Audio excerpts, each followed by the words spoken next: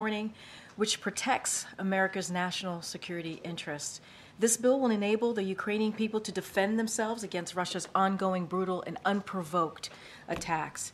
It will provide Israel with what it needs to protect its people against Hamas terrorists, and it will deliver life-saving humanitarian assistance for vulnerable people around the world, including innocent Palestinian civilians suffering in Gaza who have nothing to do with Hamas.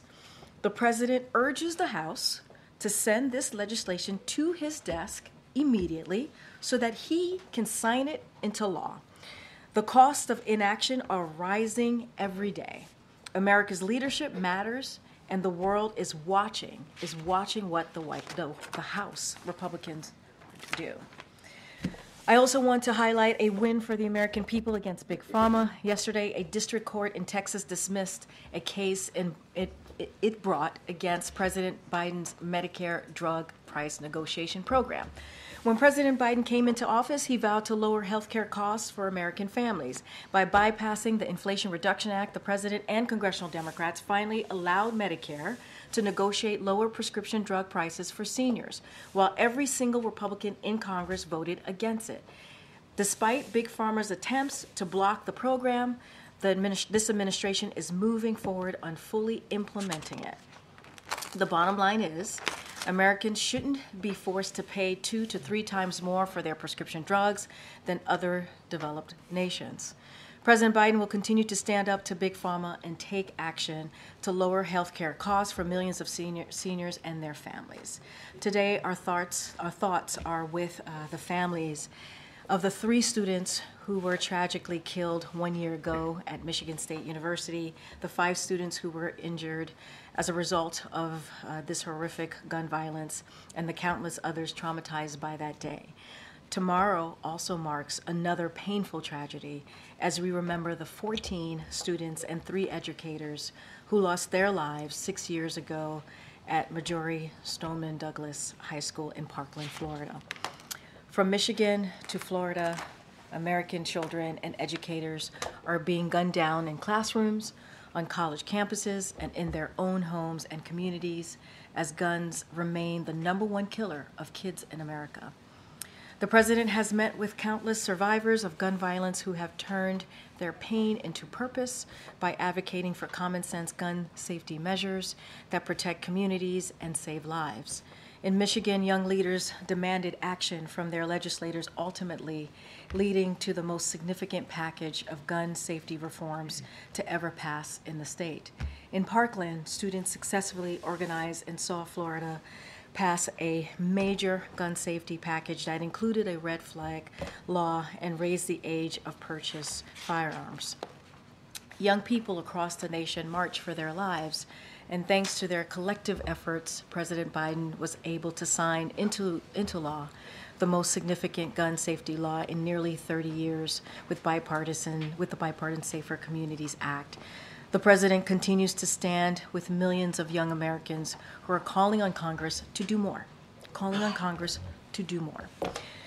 As the president often says, nothing is beyond our capacity when we act together, and that includes ending the epidemic of gun violence once and for all. So with that, my colleague, Admiral John Kirby, is here to give an update on what's happening in the Middle East. Admiral? Just an administrative note this afternoon. President's. Good morning. Yeah, good morning to you.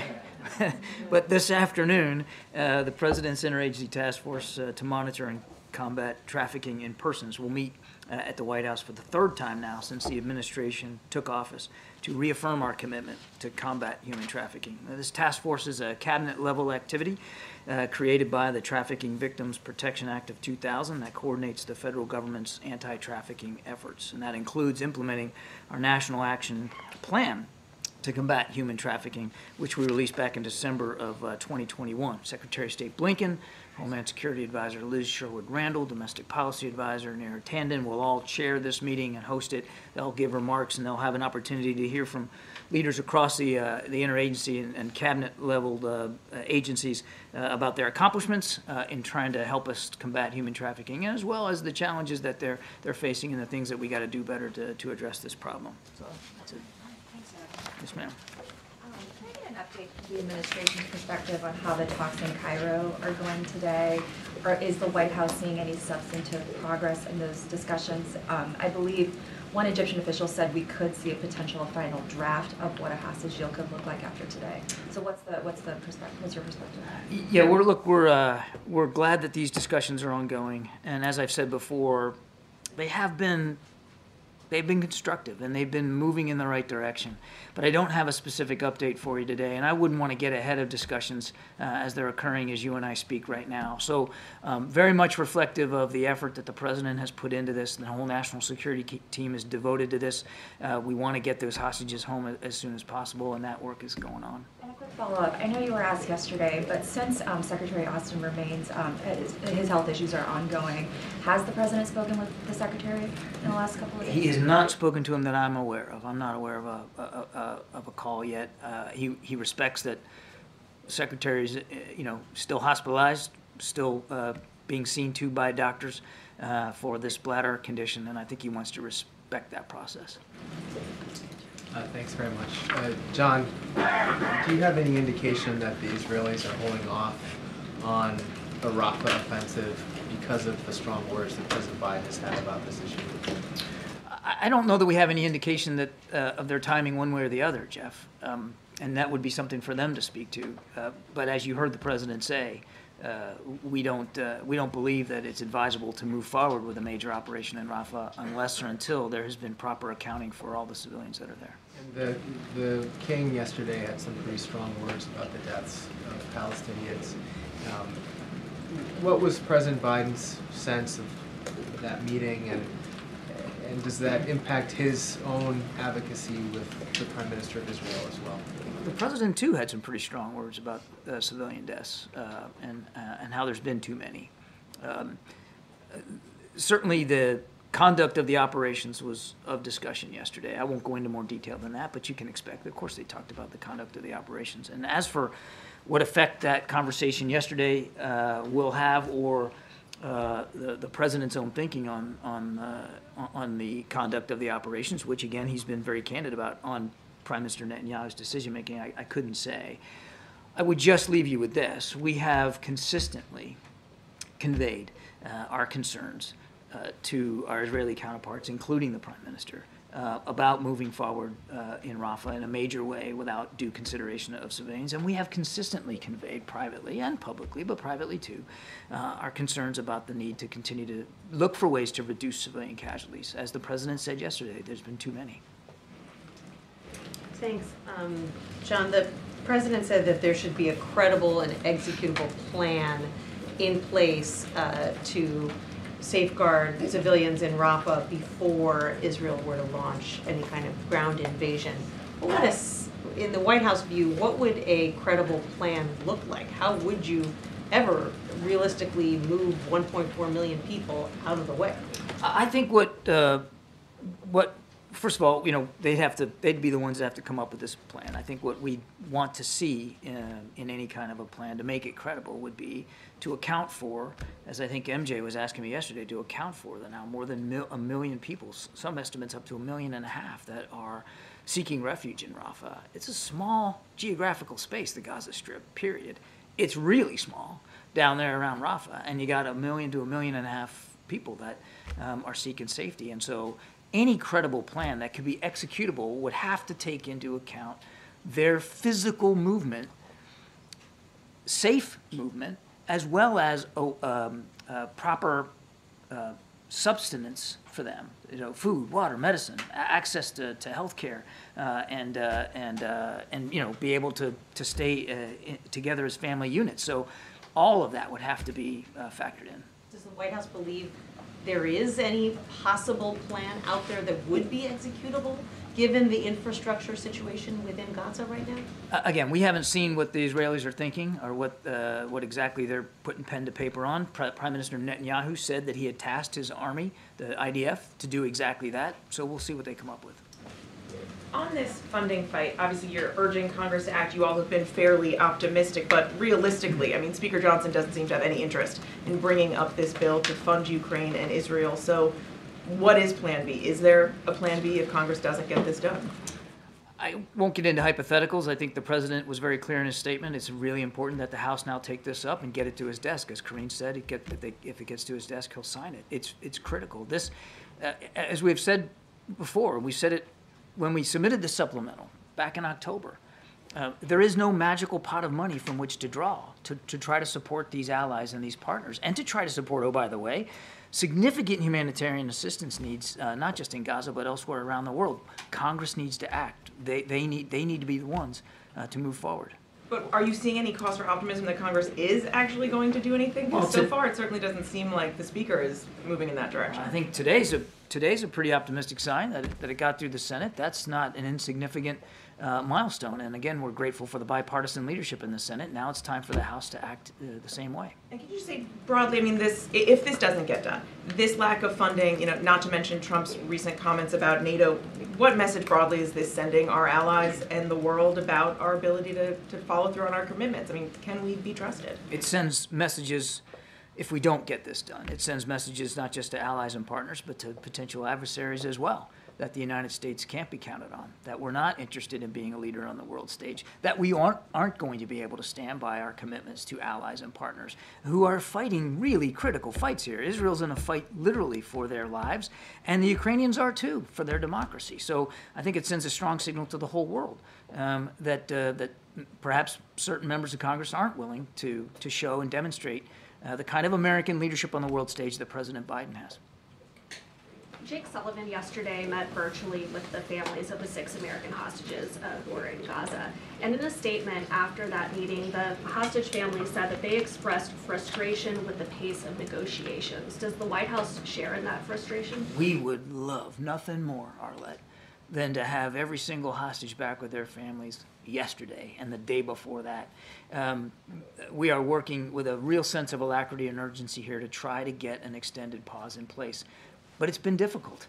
I can't blame, nobody can blame these families for being frustrated and for being anxious and being fearful. Of course they are. Anybody would. Any of you would. And I think one of the things that Jake conveyed to them was how seriously we're taking the task and how hard we are working at it. And as I said earlier, we believe that the discussions have been constructive and that in general things seem to be moving in the right direction, but nothing is done until it's all done. Is something standing in the way from things moving faster? I won't get into the bits about negotiations and what the points are that are still being horse traded, but there are in fact active discussions going on about certain modalities that would have to take place to make this work. And again, I think the less said about that publicly, the better. And then if I could just on Ukraine really quickly, does the president plan on making any personal appeal to the House Speaker, a phone call, or having him at the White House? I'm not aware of any personal appeal, although in terms of like today, although as you know, the Speaker was here at the White House and had a chance to hear directly from not only President Biden, but his national security team about the importance of supporting Ukraine and Israel going forward, how important the supplemental funding was. So the Speaker certainly has heard directly from the President. A couple more. Thank you so much. I would have 2 questions on Gaza. The first one, yesterday during his remarks with the King of Jordan, the president said over 27,000 Palestinians have been killed in this conflict, and this is the death count that has been made public by Hamas. So do you confirm that this death toll is accurate and can be seen as the official death toll in Gaza? Have you been able to verify this figure? The president was referring to publicly available data about the total number of casualties, and as he said, too many of that total number, unfortunately, are innocent civilians. He was referring to publicly available data. And my next question is, when the administration asked Israel to come up with a credible plan to protect civilians before it launches a major offensive in Rafah, does that mean that until now, you think that Israel has been operating with a credible plan to protect civilians in northern Gaza, for example? Again, we're not, it's hard to, I don't want to get into armchair quarterbacking past operations here. That said, as you saw when they operated in North Gaza and then as they started to operate more in Khan Yunis, they did take steps to allow safe passage for civilians. They dropped leaflets telling them where to go and how to get there. They relied less on air power. So there were efforts. That does not mean, and it does not excuse any single civilian casualty. They're all tragedies. We don't want to see any. But the Israelis have shown an effort in the past to try to account for the movement and the safety of civilians. And again, as they ponder and consider major operations in Rafah, now with everybody moving down there because of what happened in North Gaza, because of what happened in Khan Yunis, they have a special added burden to make sure that they can provide for their safety and security and sustenance. Thank you. I have a question about Venezuela, but first about the Vice President traveling to the Munich Security Conference this week.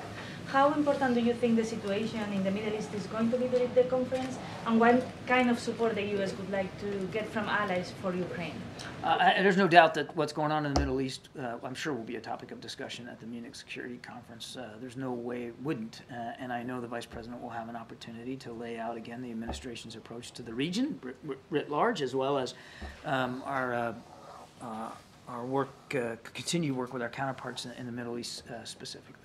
And about Venezuela, sorry, do you have a reaction to the detention by the Venezuelan government of the human rights activist Rocio San Miguel? We are aware of reports that Rocio San Miguel, and I think a couple of members of her family now, have been taken into custody. We're deeply concerned about that. This is a time when, as I have said before, Mr. Maduro needs to meet the commitments that he made back in the fall about how they're going to treat civil society, political activists, as well as opposition parties, and even those members of Venezuelan society that may want to run for office. They've got to meet those commitments. I won't go into speculating about what exactly happened here or what we might do as a result, but I can tell you we're watching this very, very closely, and we're deeply concerned by her arrest. Thank you, Kirby. Thank you, John. I have two questions on the Pacific, one question on Ukraine.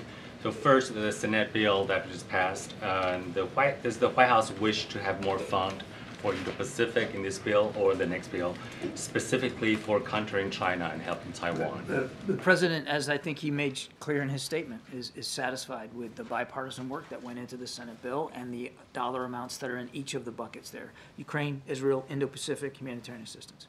Another, in the Pacific, Indonesia is going to have election tomorrow, electing a new president. What are at stake for the U.S. in relations to its Indo-Pacific strategy on this election? Well, what really matters is what's at stake for the Indonesian people. And we want them to have a free and fair election. And we want the aspirations and the votes of the Indonesian people to matter.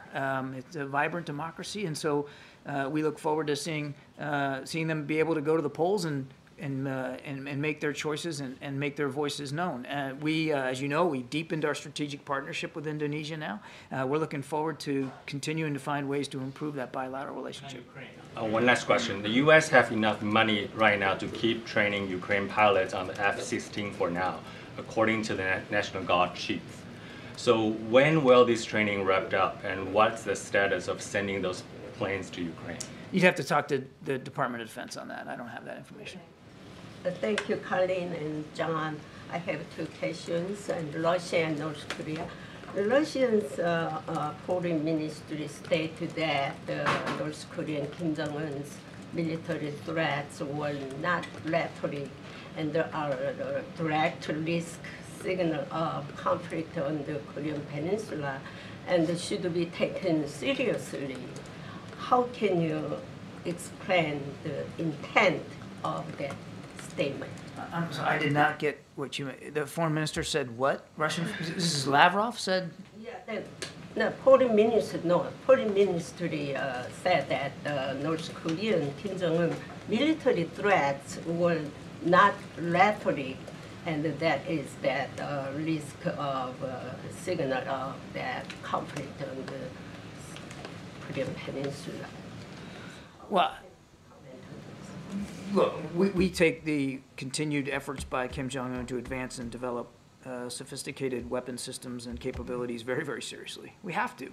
And we also take our alliance with the Republic of Korea very, very seriously, which is why, as I've said many times, the president has added resources, added capabilities, really invested more in deepening our bilateral relationship with South Korea and our trilateral relationship with South Korea and Japan. Russia also has lifted some of North Korean frozen funds and also allowed the North Korea's financial bank account to be opened in Russia. So at this point, can this be seen as a compensation for the trade, arms trade between Russia and North Korea? I can't confirm those reports that they've actually made those financial transactions, and certainly wouldn't be able to speculate about what motivated them. But obviously, we're deeply concerned about the continuing burgeoning defense relationship between North Korea and Russia. Thank you, Karine. Admiral, you've been asking Israel to avoid killing Palestinian civilians from this podium many times. So I'm going to share the statistics with you. On day one, there's 198 people were killed. On day 128, 117. So on average, it's 100.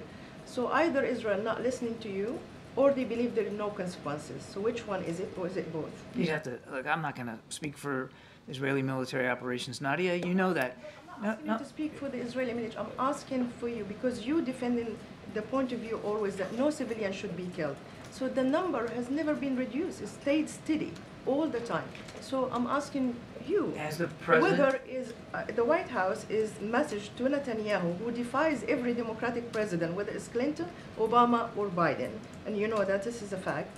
Do you think that they're not listening to you, or they believe they can get away with it? So what pressure are you putting on them? That's my question to you. As the president said yesterday, too many of the many thousands of people killed in the Gaza conflict have been innocent civilians. Too many. And we have been very, very clear about our concerns with our Israeli counterparts about that.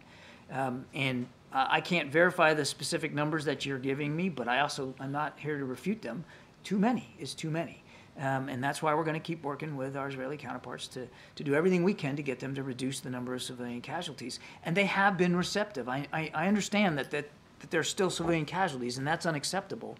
But they have been receptive to our messaging. They have been receptive to our ideas and our perspectives in the past, and we're going to keep doing everything we can to get those numbers down. John, yesterday you said that we need to accept the possibility that some of the hostages being held by Hamas may no longer be alive. Does the U.S. believe that all of the remaining American hostages are still alive? We don't have any information to the contrary. And one more, if I may. Of course, any operation in Rafah would be Israel's decision, and they're the ones who need to come up with who need to present a credible plan. But has the U.S., has the president, have any senior U.S. officials offered their thoughts or consultations on what can be done to help Palestinian civilians in Rafah? We have consistently shared our concerns, our opinions, our perspectives, our lessons learned about urban warfare since the beginning of this conflict. But specifically about, what to do in this case with where Palestinian civilians might be able to go in Rafah. We're not involved in drafting their plan for them, but we have absolutely committed to them our concerns about what that plan ought to be able to account for. Yes. John, when it comes to this credible plan to protect civilians, what happens if Israel does not provide this plan and moves into Rafah anyway? I'm not going to get into a hypothetical, Gabe. We've been clear about what our concerns are and what we want to see. Prime Minister Netanyahu said publicly that he's tasked the IDF to come up with such a plan. Let's see what they come up with. But does the U.S. have enough leverage now if Israel were to ignore it? I'm not going to, again, speculate about a situation that hasn't occurred yet. We've been very clear about our concerns, and we're going to wait and see what the IDF comes up with. And finally, by when would the U.S. like to see this plan? It's really going to be determined by whatever timetable the IDF is on. I want to make it clear here. This is a sovereign nation. They plan their military operations, and they conduct their military operations, and they make the choices. It's not like we give them a homework assignment, and they have to then turn in their plan to us for grading. We have said that from our perspective, as a friend of Israel and as a supporter of their efforts to defend themselves, we would expect that any plan for going into Rafah would properly account for the now more than 1 million civilians that are seeking refuge down there. Hey, John, thanks. I just want to circle back to my colleague, I think it was Nadia, asked a few minutes ago about the civilian casualties, and you said Israel has been receptive to our concerns. And for months, we have heard people at that podium talk about the civilian death toll is too high. It was too high at 5,000, 10,000, 15,000. Around 28,000 people have been killed. What does the White House base the assessment that Israel is receptive to its concerns? As I said, we have seen them take actions, sometimes actions that even I'm not sure our own military would take, in terms of informing civilian populations ahead of operations, where to go, where not to go. They have taken steps. Now, obviously, those steps, while noteworthy, haven't been enough to reduce the civilian casualties, which is why the president spoke so forthrightly about it yesterday, and why we're going to continue to do everything we can to press the Israelis to be more careful. But respectfully, he's been talking forcefully about it for a long time, and the Israelis are now have hammered people into this tiny corner in southwest Gaza, tight up against the Egyptian border, where people think there's a looming catastrophe happening. Shouldn't there be more forceful action than just words? We are working very, very closely with our Israeli counterparts. We've made clear our concerns that we would not support a Rafah operation that did not properly account for the more than 1 million refugees that are down in Rafah. We've been very, very clear and consistent about that. Merci, Karine. John, I have two questions quickly on the DRC, but first on Haiti, the meeting at Fort McNair. You insisted yesterday again on the necessity of a significant force, international force on the ground. Is the U.S. more ready now to get involved in such a force? What we're really focused on is working with Kenya, who has agreed to explore leadership of that force on the ground. So, and that's part of the discussions that are going on at Fort McNair again today. I would not expect a U.S. force presence on the ground. And on the DRC, John, we're seeing in Kinshasa demonstrations, anti-Western demonstrations, like we saw in Niger, in Burkina Faso, in Mali. How worried is the U.S. that the situation can... Yeah, we're monitoring it closely as best we can. I don't have anything specific to relay today, but I can tell you that we're obviously in close touch with our colleagues at the State Department and, of course, our embassy personnel down there in Africa. Awesome. Thanks, John. Appreciate it. Thank you. Thanks, Admiral. Okay. All right, Sungmin. Maybe tomorrow we'll start at 9:30. On that note, a quick housekeeping question. Is there a particular reason for the, should we expect notice later? Well, obviously, I want to be careful with that. I always am. There's always a possibility to hear from the president. I don't have anything to share about anything to add on his schedule that's public facing. It's starting early, honestly, because of my schedule, and I appreciate you all being here at 10:15. I also have a busy schedule, just like all of you. But no, I don't have anything to share at this time. And I wanted to drill down a little bit on Speaker Johnson's resistance to bringing up the Senate bill. So what is the White House strategy to get that Senate bill through the Senate, aside from your public comments and public pressure on Speaker Johnson? I mean, look, a couple of things I do want to lay out. I love to do this, as you know. Washington Post, Speaker Johnson said the package's failure to address U.S. border security makes it a non-starter. Johnson helped torpedo an earlier version of the legislation that includes sweeping border security measures and other reforms. Axios, Johnson criticized the lack of border security provisions in the bill. And then Senate Republicans largely rejected a package that included border security provisions due in no small part to Johnson. The Hill, Johnson slammed the package for excluding border security provisions. But earlier this month, Johnson declared the foreign aid plus border security package dead on arrival. I mean, it is very confusing from what's coming from the Speaker. Very confusing. He's been very clear for years, even as recently as November, December of last year, saying how important it is to deal with the border. We can come up with a bipartisan solution, and all of a sudden he wants to He wants to not move forward with the border, as we know. And now we have a bipartisan support coming out of the Senate to move forward with an important package, a national security package, obviously, that doesn't include the border, and he doesn't want to move forward. And, you know, we should not be playing politics with our national security. That's where we are. We should just not be playing politics with our national security. Look, we have been very clear. We're going to continue to be clear. Congress has to act. They need to act. These components that are included in the national security supplemental, or what came out, obviously, out of the Senate, is critical. It's critical to our national security, not just abroad, but here at home. And so we're going to continue to call on Congress to act.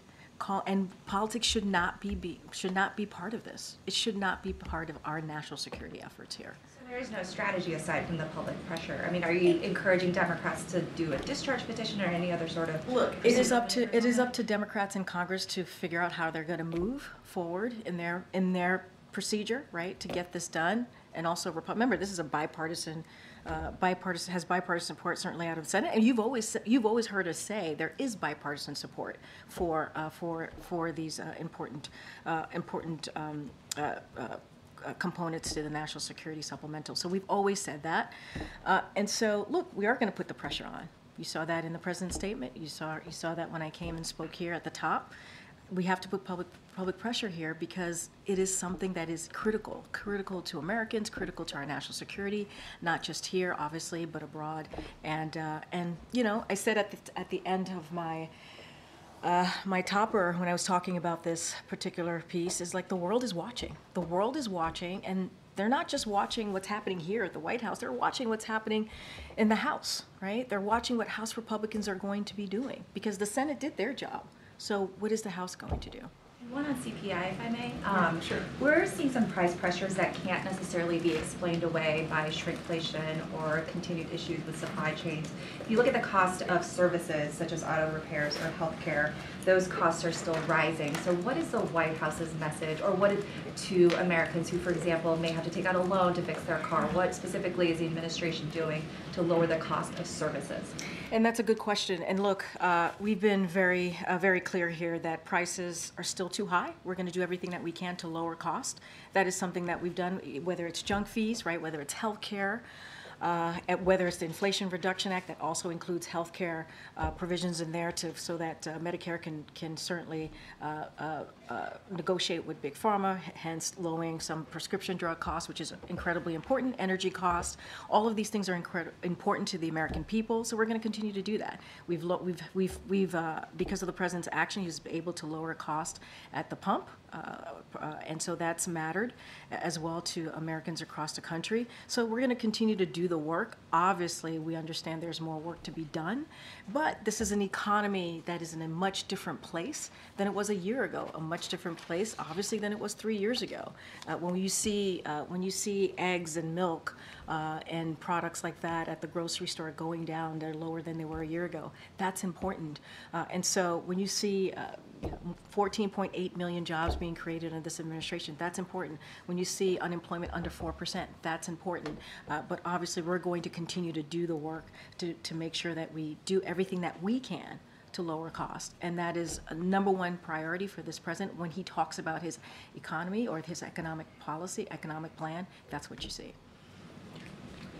Committee chairs have sent a letter to the Attorney General asking for the release of the transcripts and recordings related to HER's investigation. Given your insistence that the special counsel's characterizations of the president's demeanor were inaccurate, are you eager for this material to be made public? Do you support their release? Well, look, and I just want to be really clear, it's not just us. There was also bipartisan voices and illegal experts who have said it was flatly wrong, right? It was gratuitous. It was inappropriate how that was characterized in the special counsel's report. I will add that this was a 15-month investigation that interviewed 150 witnesses, examined 7 million records, and cost $3.5 million of the taxpayer money. $3.5 million taxpayer dollars. They explored every theory and found that there was no case to be made. So House Republicans wasted their time, continue to waste their time, and they're not being serious to do their jobs. I just went back and forth about, this important piece of legislation that just came out of the Senate in a bipartisan way to deal with our national security concerns. And they're not doing their job. They're saying, obviously, Speaker Johnson is saying he's not going to move forward with that. So we want them to pass that. We want them to pass legislation to help secure the border and work on the real issues. For any other specific on the transcript or anything related to that, the letter, I would certainly refer you to my colleagues. So you won't say, given that you think the report is flatly wrong and gratuitous, you can't say if you want the material to be made public, if the American people No, should what see I can this? say, they're discussing it, they're looking at it, there's a process that's involved, and so the White House counsel obviously has taken these questions from all of you, and so they're looking into it. I just don't have anything further to say about that. Yeah. Thanks, Bree. Is the president a fan of The Daily Show? Oh, I'm not expecting that. I would have to ask him. Did he watch Jon Stewart last night? Sounds like you did, Jeff. Was it good? He was pretty critical of the president Oh, as well as really? the former president. And I guess my question is, He said this about President Biden. he was critical of both. Okay, got. Oh, you said as well as the former. I gotcha. Yeah. Gotcha. And so my kind of follow-up to that Yeah. more jokey question is, Yeah. does the White House feel like it made the right decision putting President Biden out on Thursday night to have the press conference that he did? And related to that, do you feel like the White House's response pushing back against the Hur report was as quick and as robust as you would have liked it to have been? I'm assuming this is responding to John or The Daily Show. Partly, and other critics as well. Okay. So look, I think, and we believe the president went out on Thursday, on the day that the report came out. It was important, we believe, it was important for the American people to hear directly from this president and to lay out in a very forceful way what we thought about the special counsel report, what he thought about the special counsel report. And not only that, he took your questions. He stood there and took questions from all of you. I think that's important. It's important. He believed that's important to do.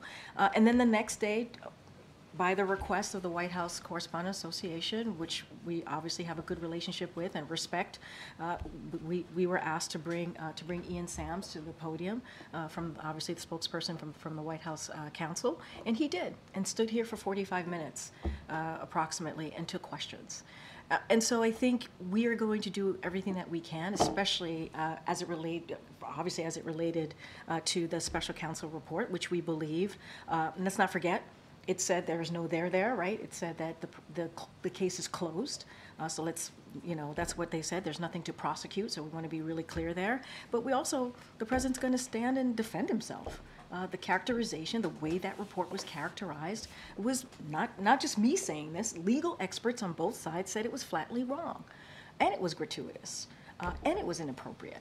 And so the president's going to defend himself and to the American people and make that very, very clear. And so he believes he did the right thing.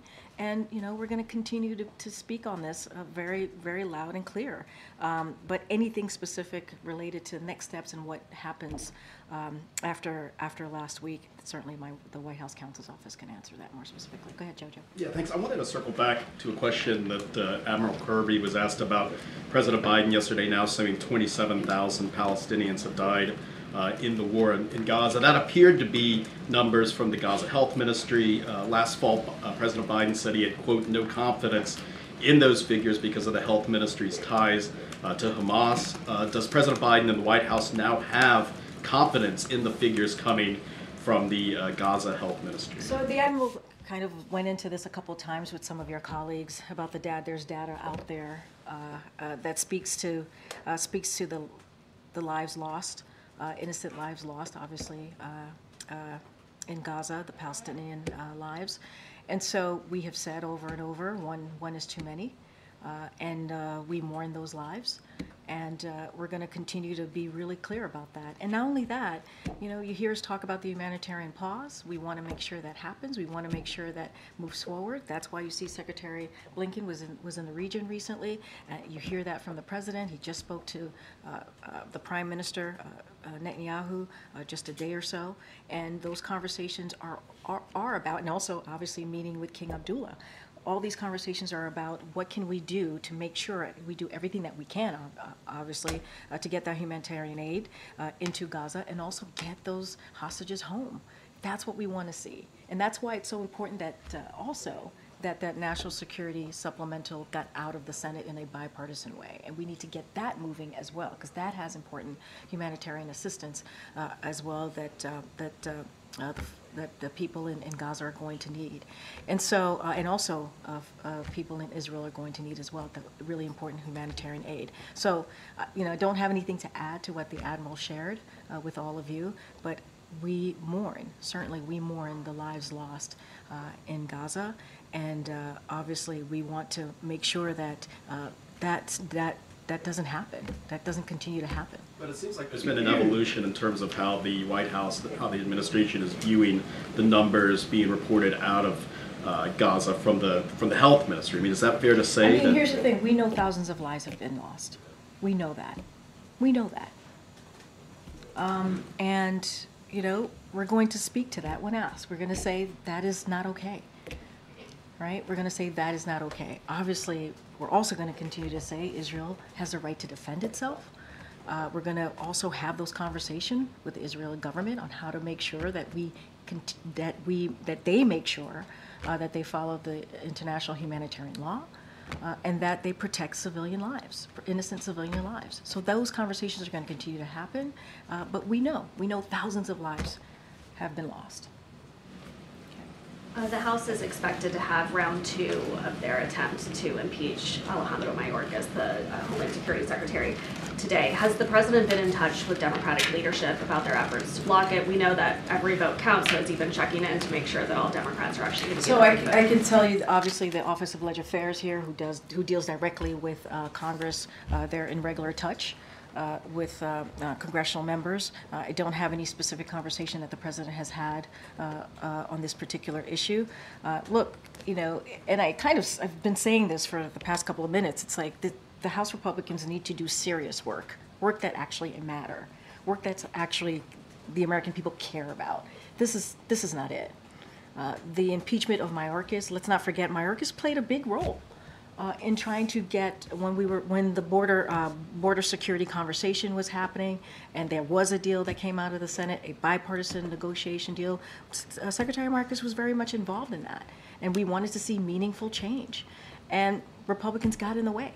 They got in the way and didn't want to see that happen. Now they want to continue on the shameful process of impeaching him. It's baseless. It is baseless. And so, look, they should drop this. There's a bipartisan agreement that came out for the national security supplemental. They should focus on that instead of doing another political stunt. So we're going to be forceful about that. Look, they need to do their jobs. They need to do their jobs instead of playing political games. And on another topic really quickly, the Washington Post is reporting that the CDC is expected to shift its COVID isolation guidance, saying that you don't have to isolate once you're fever-free for 24 hours and symptoms are mild and improving. Does the White House feel this is long overdue? So, look, I saw that reporting. I want to be really careful because CDC is going through their process. They're going to decide the guidelines, so I don't want to get ahead of that. So let's let CDC go through their process. I just don't want to get ahead of them.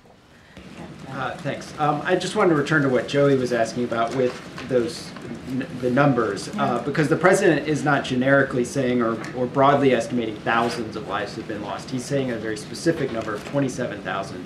So if he's not relying on the Gaza Health Ministry numbers that he's previously disparaged, what is he relying on something else to arrive at that figure? So the Admiral spoke to this, and he said there's data out there, so we can get back to you on that. He said it, so we'd have to connect with him on that piece. But that's how he responded to one of your colleagues. And so I think the point that we're trying to make is indeed thousands of lives have been taken.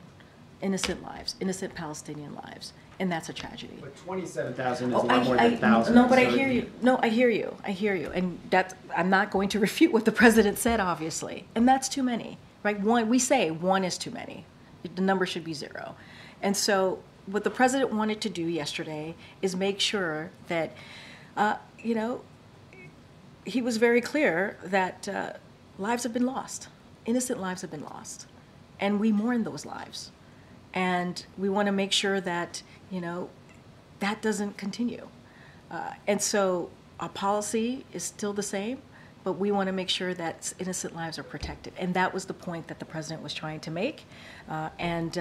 I'll just leave it there. I know that Admiral Kirby spoke to data that's out there, so obviously I would refer you to him. You guys aren't citing other data necessarily. I was assuming that you're just sort of saying public data so that you don't have to admit that he's using these numbers. I hear you, Matt. I'm going to have to refer you to what the Admiral said just moments ago. And then I just wanted to ask for a point of clarification. Earlier you were asked about the transcripts being released as some House Republicans have called for it. And you said that House Republicans are wasting their time, they're not being serious. Were you referring to something else, or are you referring to them calling for the transcripts to be released as not being serious and wasting time? What I'm saying is that there are a bunch of things that matter to the American people that they have just not focused on, right? That's what I'm talking about. As it relates to the transcripts, that's something that obviously the White House counsel is looking at. They said they're looking at it, so I would refer you to them. Okay, Justin. Thanks. Sungman asked you about the possibility of a discharge petition, and I wanted to follow on that and ask if the President has had any conversations with progressive Democrats in the House specifically, because if you were to pursue a discharge petition, it would likely hinge on folks who have expressed real reservations for providing additional military aid to Israel, but who are probably broadly supportive of the I don't have conversations to read out to you on that particular issue or topic. And then on inflation, I know you were asked about it earlier, but there are elements of the report, food, shelter, services, that all kind of accelerated, certainly above estimates. And I'm wondering, you said the economy was in a much different place. Is there any worry that inflation might actually be picking back up and that we could see sort of a So we have concerns, basically. Look, and you've heard Jared say this from this podium, and many others who are part of our economic team, is that we certainly look at trends. That is something that we do here, and not read too much to data from 1 month. That is how we operate here, and others do as well. But we certainly understand that there's more work to be done to lower costs. That is something that we're aware of, and so. Certainly not going to get into forecasting from here. We're going to try and continue to make progress in lowering inflation as we transition to a steady and stable economic growth, which you hear us speak to that very often. And so what I will say is inflation is down 2/3 from its peak. Core inflation is the lowest since May 21st. Prices fell over the last year, as I mentioned before, gas, milk, and eggs, all important products that matter to the American people. And we know that rental inflation has slowed, but it takes a while to show up in CPI. And so, look, that's what we say. We look at the trend, we see how the economy is moving, and we don't focus on a 1 month data. And so I think that's what's important here. But we're also going to continue to do the work to lower costs. Go ahead. Yeah, I've seen reports that a task force has been created to prevent the accidental retention of presidential records. What is their deadline? What is their mission? Does the president think this is going to work, or is there an expectation that people are still going to walk home with records? So look, I'm going to refer you to the specifics of that task force, obviously to the White House counsel's office, but the president believed it was important enough, right, to move forward with the task force. He takes this very seriously.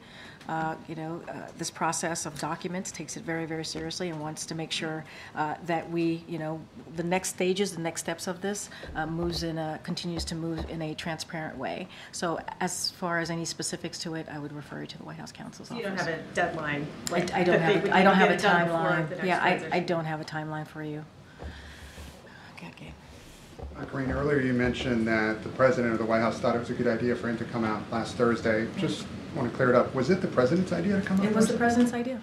Yes, he wanted to. It was his idea.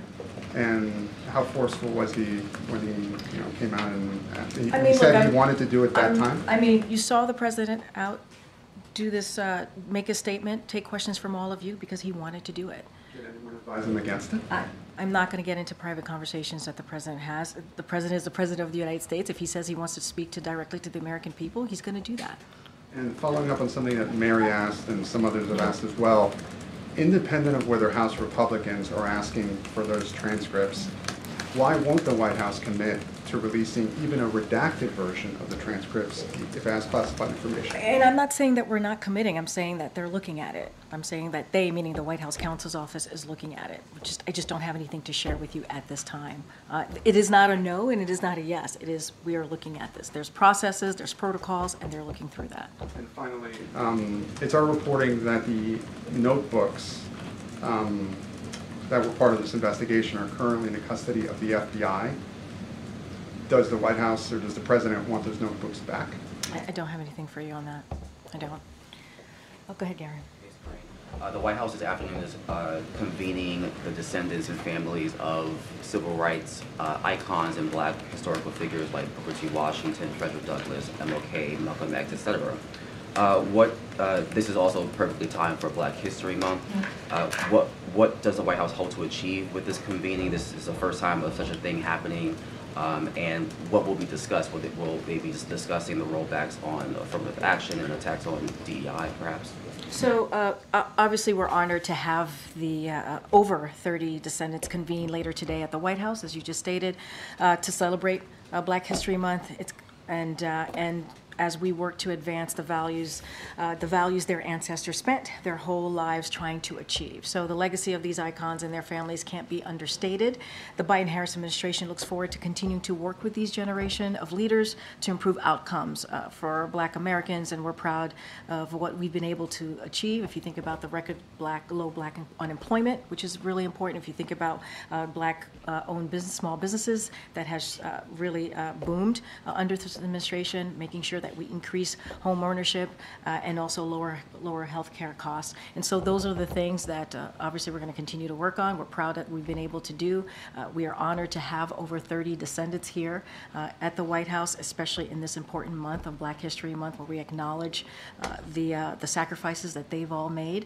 Don't have anything specific or any details to share, but this is an important moment, and we are looking forward to having them here. One more question. Yeah. The D.C. City Council had a preliminary vote the other week on a Secure D.C. bill that expands the detention for youth and adults who commit violent crimes, establishes drug-free zones, etc. Given the president's signing of an overturning of a D.C. criminal code last year, does the White House have a position on this new D.C. bill that seeks to address public safety here in the nation's capital? So as police chiefs will tell you across the country, we've seen actually a significant drop in crime last year in 2023. And so obviously the president's efforts to fund the police and measures to prevent crime are working. According to this 2023 FBI data, there has been significant, obviously, drop in crime, including one of the largest yearly declines in homicides ever. And so, look, if you even compare it to what we saw in the Trump's administration in their final year, we saw that in the U.S. and this country, that the largest increase in murders ever recorded. So the president took action. We're seeing a decrease in last year, and so look, we want to do more. Obviously, President respects the D.C.'s right to pass measures that strengthen both public safety and public trust, but not certainly going to comment directly on the proposal that's still being debated. So we're going to let D.C. go through their process, and we're going to do everything that we can to continue to lower crime here in the U.S. Okay, all right, I have one more. Go ahead, Tia, I haven't called on you. Thank you. Hi. Is President Biden aware of the outcome of Pakistan's election recently? And is there any stance from the White House on that upset outcome where a majority of the seats in that parliament are independents? So obviously, yes, the president is very much aware. Millions of Pakistanis turned out to vote last week, including record numbers of Pakistani women, members of religious and ethnic minority groups, and young voters. So certainly we congratulate the Pakistani people for participating in last week's elections, including poll workers, civil society members, and journalists and election observers who have protected Pakistan's democratic and electoral institutions. And so we are proud to stand with like-minded democracies as we consistently convey clearly, both publicly and privately, to the Pakistani government and across the Pakistani political spectrum the need to respect the will of the Pakistani people and ensure a transparent election process is critical, and it is obviously important. All right, everybody else, see you tomorrow. Thanks, everybody. Concerns about how the elections